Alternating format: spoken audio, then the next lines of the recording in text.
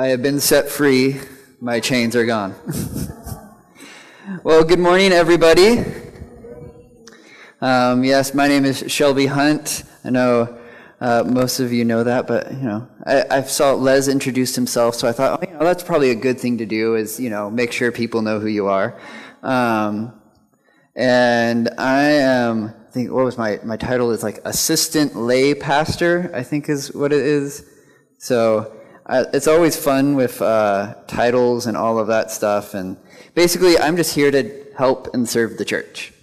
And part of that is that I get to share from God's Word with you. So today we're looking at, we're actually wrapping up this theme of rest. We have been looking at this theme of rest for the last 4 weeks, and we're wrapping that up today. And specifically, the verse we're looking at is 2 Corinthians 4:16. And so I'll give you a chance, if you have a Bible, flip to 2 Corinthians 4. We're actually going to look at different parts of that whole chapter. So just once you get there, just leave it open there because we're going to come back. But specifically, verse 16 is the verse that we are focusing on. And that verse says this: "So we do not lose heart, though our outer self is wasting away, our inner self is being renewed day by day." So I think today's passage really it's really a good passage to wrap this whole theme up with. It does a good job of being kind of a capstone to what we've been studying. Like, there's just this huge theme about 2 Corinthians 4:16. There's been this huge theme throughout this whole time of that, if you've been paying attention, it's that our rest comes from God. Like, we started this whole thing. Am I just too loud? I'm getting my wife is saying I'm too loud here. 1 second. I can actually fix that. This is the other fun thing about having technology, is that I can actually adjust everything from the front. So 1 second. But as I do this, so we've been having this theme of rest, and we started a few weeks ago talking about a verse from Matthew where Jesus tells us that all who labor and are heavy laden to come to him, and he will give us rest.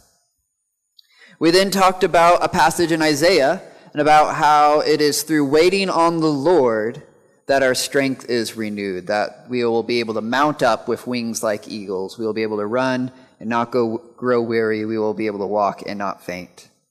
And last week we looked at Proverbs 4, and we talked about how it's from our heart that these streams of life flow out of it. And so we need to do our best to preserve that by finding our trust in God.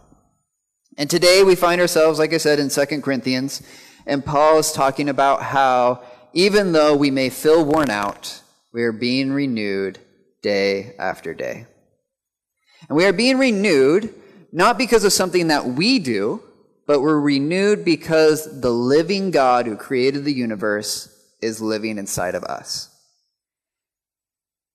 And in fact, I think to really look at this verse, to really understand it, we need to look at it in context. In fact, I think the verse itself is telling us that we need to pay attention to the context, because the very first word, depending on your translation, will either be so or therefore. And whenever you see a word like that, it's basically the Bible's telling you need to know what came before so you can know why it's saying it right now. And so before we get into the verse too much, that's what I want to do real quick, is let's just give it some context. As many of you who have heard me talk a lot now know that I love giving context to stuff.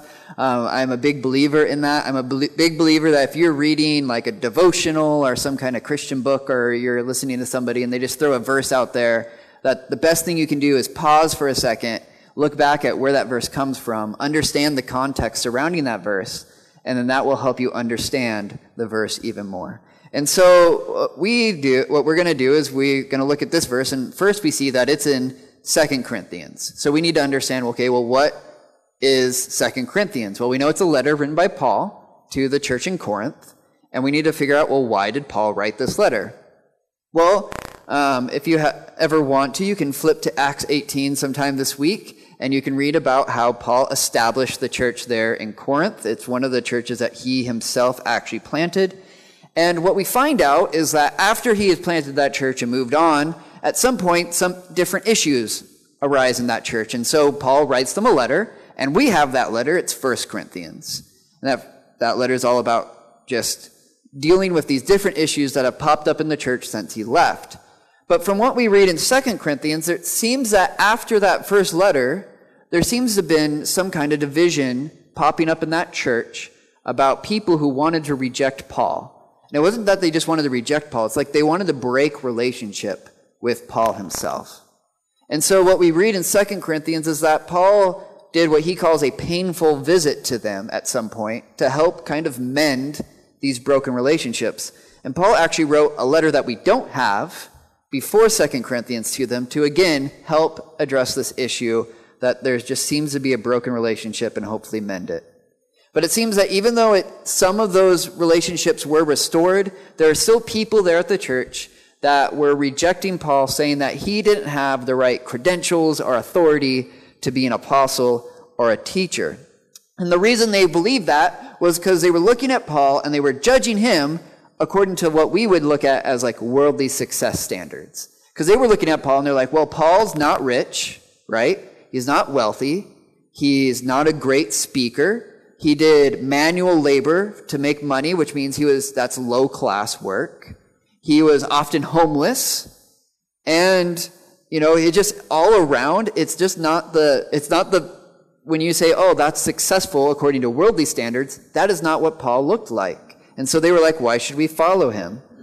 And so throughout this letter, you see Paul showing not only why he has the authority to instruct them, why he has the authority to be called an apostle, but he also is very, very careful before he takes any glory for himself to always point everybody back to Christ, because he says that's the only reason why he has any ability to do anything. It's not because of his great credentials, but because of the fact that God has empowered him to do so.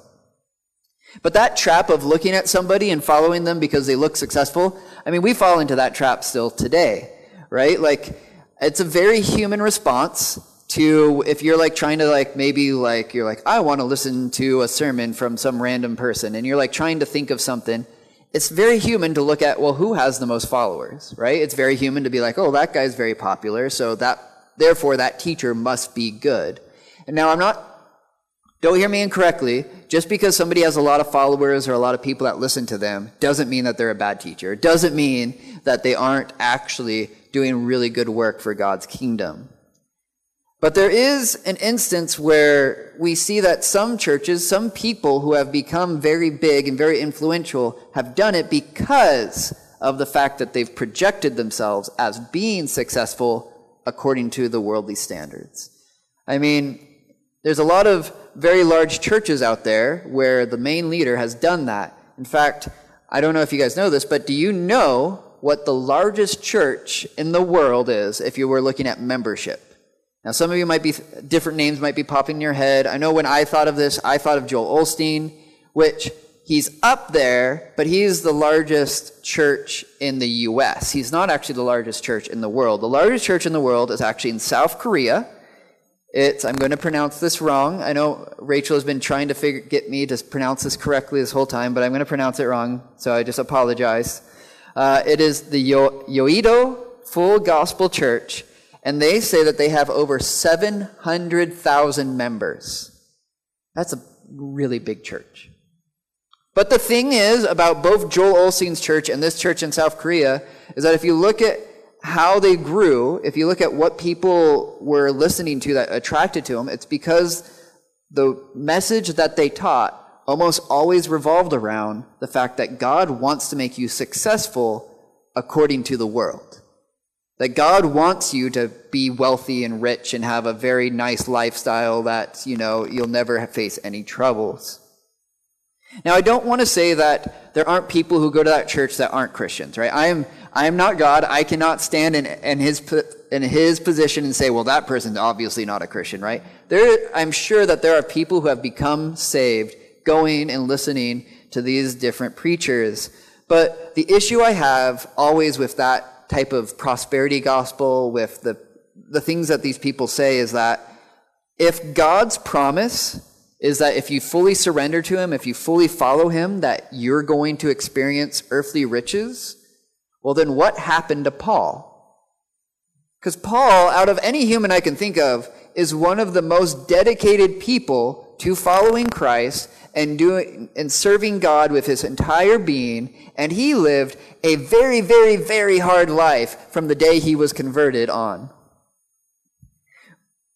Which is why this is a main theme throughout 2 Corinthians and why it's so important. Paul really wants them to understand that worldly success is not the standard that you should be looking for when you're looking for somebody who's going to be a teacher over you. It's how has God empowered them. And that's exactly what's happening in 2 Corinthians, especially in chapter 4. Right? He's especially confronting this idea that you should be successful. In fact, he's saying that life's going to be hard, and it's actually a really good sign that God's with you is because of how you persevere through the difficulties that life brings your way. There's a famous section in 2 Corinthians 4. You might have heard it. If you have it, hopefully you still have your Bibles open. Read with me verses 7 through 12.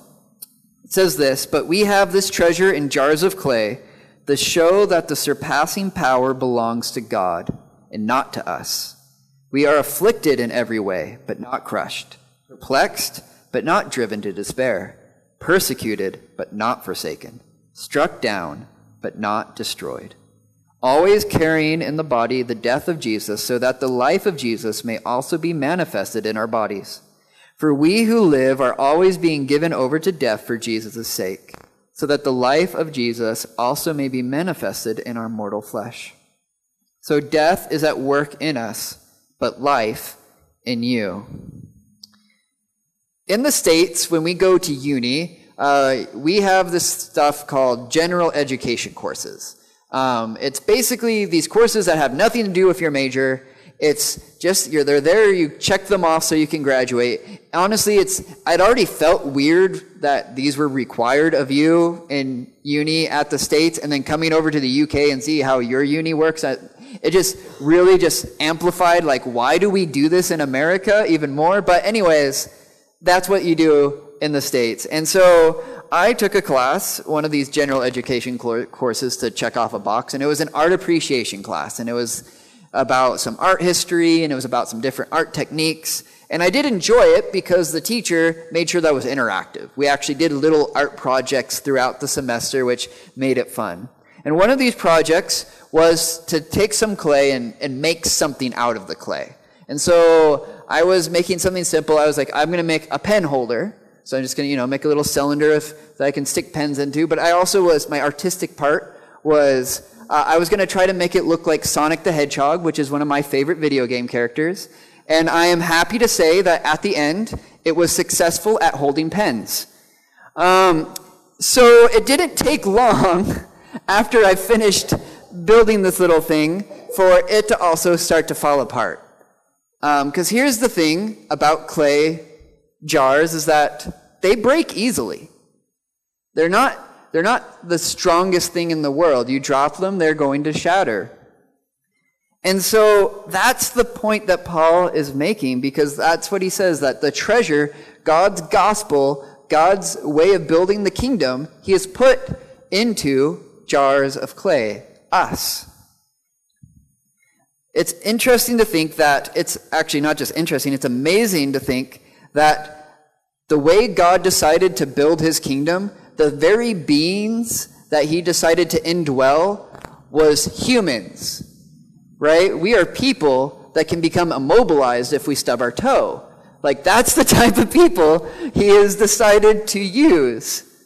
And the reason is because it clearly shows that it's not by our power that God builds his kingdom. It is clearly through God's power that any of this happens. And it's true that life is hard. I mean, verses 8 to 9 of 2 Corinthians 4 really hits home with me all the time. The being afflicted but not crushed, perplexed but not to despair, persecuted but not forsaken, struck down but not destroyed. And while this is true, Paul says that even though we can feel like death is constantly attacking our bodies, that it's through the fact that Jesus' life is in us that we can handle it. That we are being renewed day by day, even though our outer self is wasting away. It's why in verse 16 starts by saying, we do not lose heart.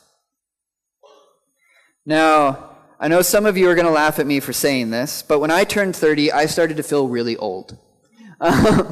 In fact, last week, when we were filling out some cards, for those who don't know, we are missionaries from the U.S., which means that we're financially supported to be here. So every so often we try to send out little thank you cards. So we were sending cards to people back in the States and also people in the U.K. who support us. And to do that, well, I printed off a list of our supporters, and there was about 70 names on that list, and me being very environmentally conscious, I tried to put everything onto one piece of paper. Well, here's the thing, when you take that many names with all the data of like their addresses and stuff, and you stick it on one piece of paper, the text comes out about that big to make it all fit. And so while we were filling out these cards, Rachel was asked if I could read an address to her from the list, and I took it, and I said something that I never thought I was going to have to ever say in my life, because I looked at that list and I said, I'm going to need to go get my glasses to be able to read this to you. And as soon as I said that, I really understood what it meant by it saying, though our outer self is wasting away. Because isn't that the truth, that even if we do stuff to fight it, we might exercise, we might eat well, and I'm not trying to give you some biblical basis to like ignore exercising or eating well, but even though we do that, the truth is at the end of the day, our bodies are slowly wasting away. But we do not lose heart because our inner self is being renewed day after day. Now I'm going to take a moment, and I just want to be real with you guys for a second. To be honest, I had a hard time with this passage. In fact, if I'm going to be totally honest with you guys, I think I've hinted at this maybe a few times now that I thought back at what I've talked about before, but I've had a hard time this whole month with this idea, with this theme of rest.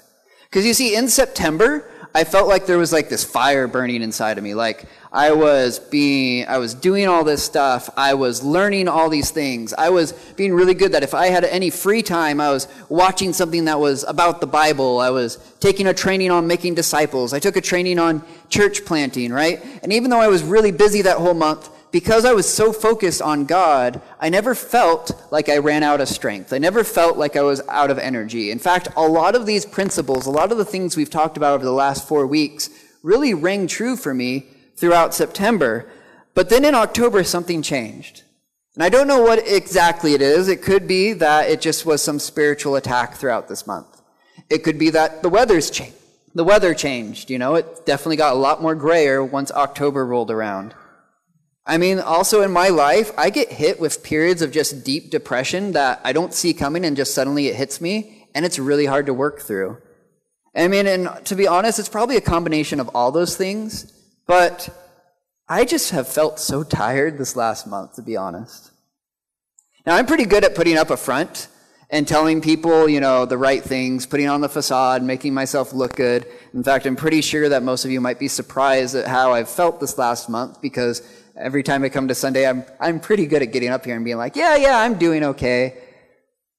But to be honest, this last month, I had probably the most amount of time to relax according to world standards, to have free time, and yet I've never felt more drained this entire year.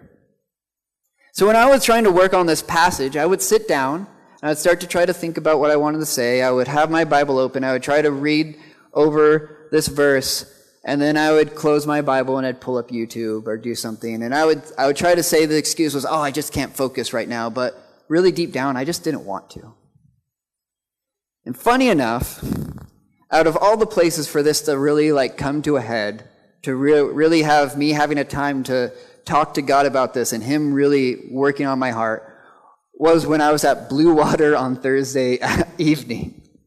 Now, some context real quick that you're going to need to know. On Thursday, we didn't think we were going to be at Blue Water because in that morning when Rachel went to go to work, she went out to the car and the car didn't start, which is always a great thing to happen in the morning.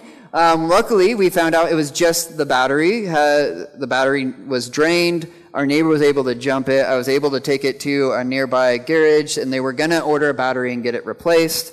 But they were just really busy, so we didn't know when they were going to have time to actually do that. Now, the reason why we were going to be at Blue Water was because Rachel was going to be meeting Joel there to talk about some different things. And so I made this decision when time was coming up. I was like, you know what?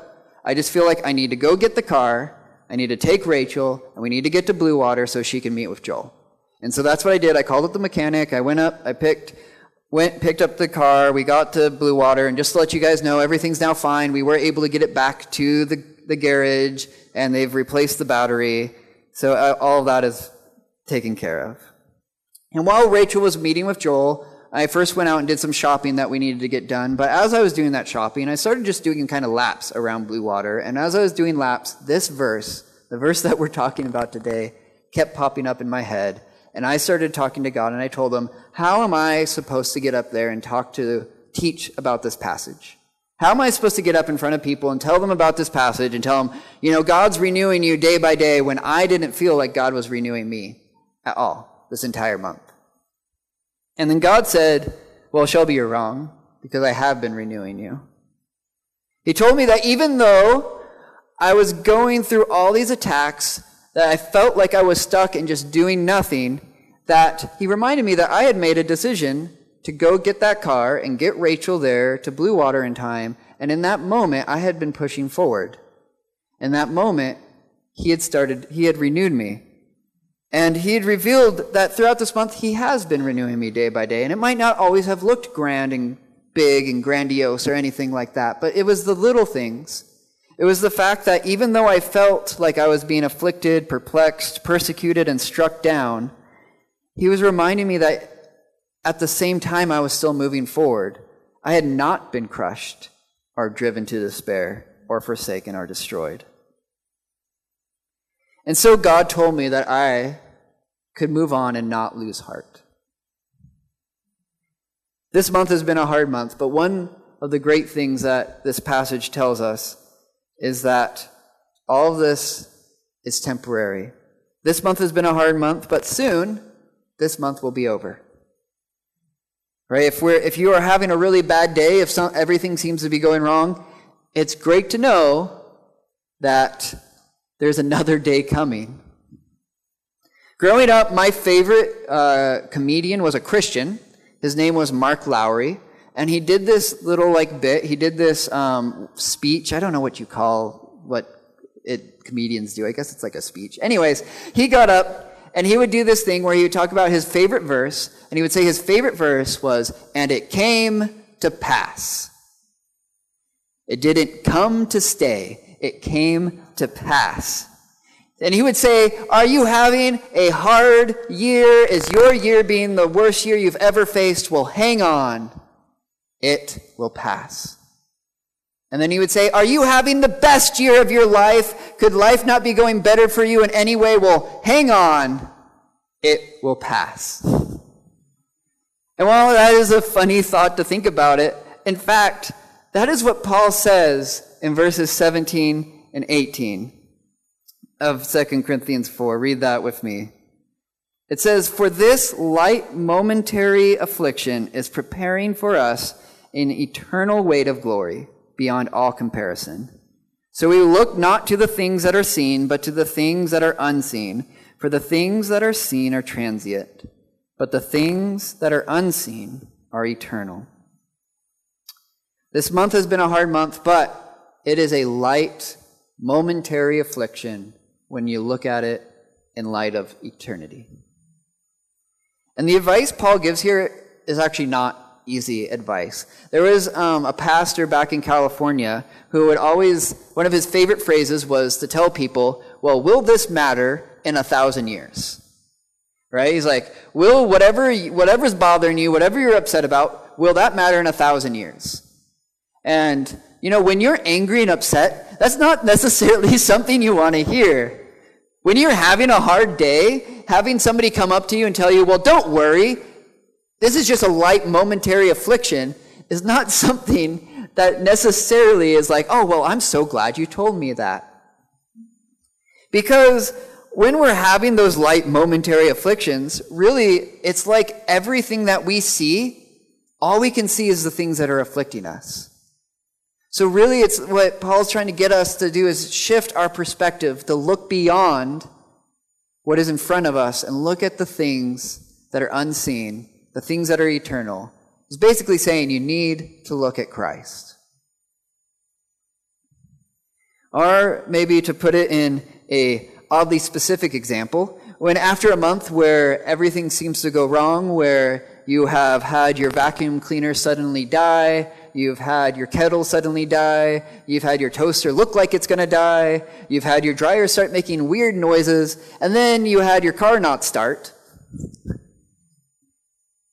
You have to remember that to find contentment in that situation is to remember that this too shall pass. This is a light momentary affliction.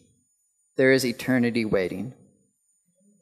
So we do not lose heart, because even though our outer self, even though the material things of this world, even though anything physical in this world is slowly wearing away, we are being renewed on the inside day after day. So what? Why study rest for the last 4 weeks? Well, we have spent this time looking at this theme of rest, and I hope that by this time that we are now concluding this study, that hopefully this one main point has sunk in, and that is that you're not going to find rest unless you come to Jesus, unless you start with that first. Because it is through God that our strength is renewed. It is through his indwelling that life flows out of us. It is through his power that we are renewed day by day, but none of that happens if we don't start with that first step of coming to Jesus. That very first passage we looked at in Matthew, where we are coming to Jesus because his yoke is easy, his burden is light. Come to him and he will give us rest. And when we do that, when we have set our eyes on Christ, we can truly look at these momentary afflictions for what they are, just momentary. We can understand and find hope in the fact that this too shall pass.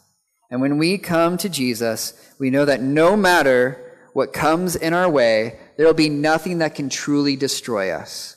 No matter how we're feeling, we can realize that no matter what pressures this life puts on us, we can still move forward. Because our outer selves every day may grow weaker, but our inner selves are growing stronger day by day. So just 2 questions to leave you guys with. First, where are you looking? And second, have you come to Jesus? Let's pray. God, thank you so much for today. Thank you so much that you renew us day by day. Thank you so much that you're faithful no matter what we do, God. Because, God, if I was in your position and I was looking down at me this last month, I would have given up on me. I'm so glad you don't. I'm so glad that you're not like us in that way. God, I just pray that as we go from church today, as we go out, as we go through our lives, whatever hardships come our way, that we will remember that we can keep our eyes on you, that we can look at the things that are unseen in the moment, because those are the things that are eternal. That these afflictions are just momentary. And God, I pray that when we are stuck in a time where it feels like we are not moving forward, when it feels like all we can do is nothing because we have no motivation or we just can't get ourselves to do anything, God, I pray in those times we would look back and see that we actually are moving forward, even if it's just little steps. And that we'd focus on the little bit movement forward than what we think is no movement at all. God, thank you so much for your word. Thank you so much for this time to come and just worship you. In your name, amen.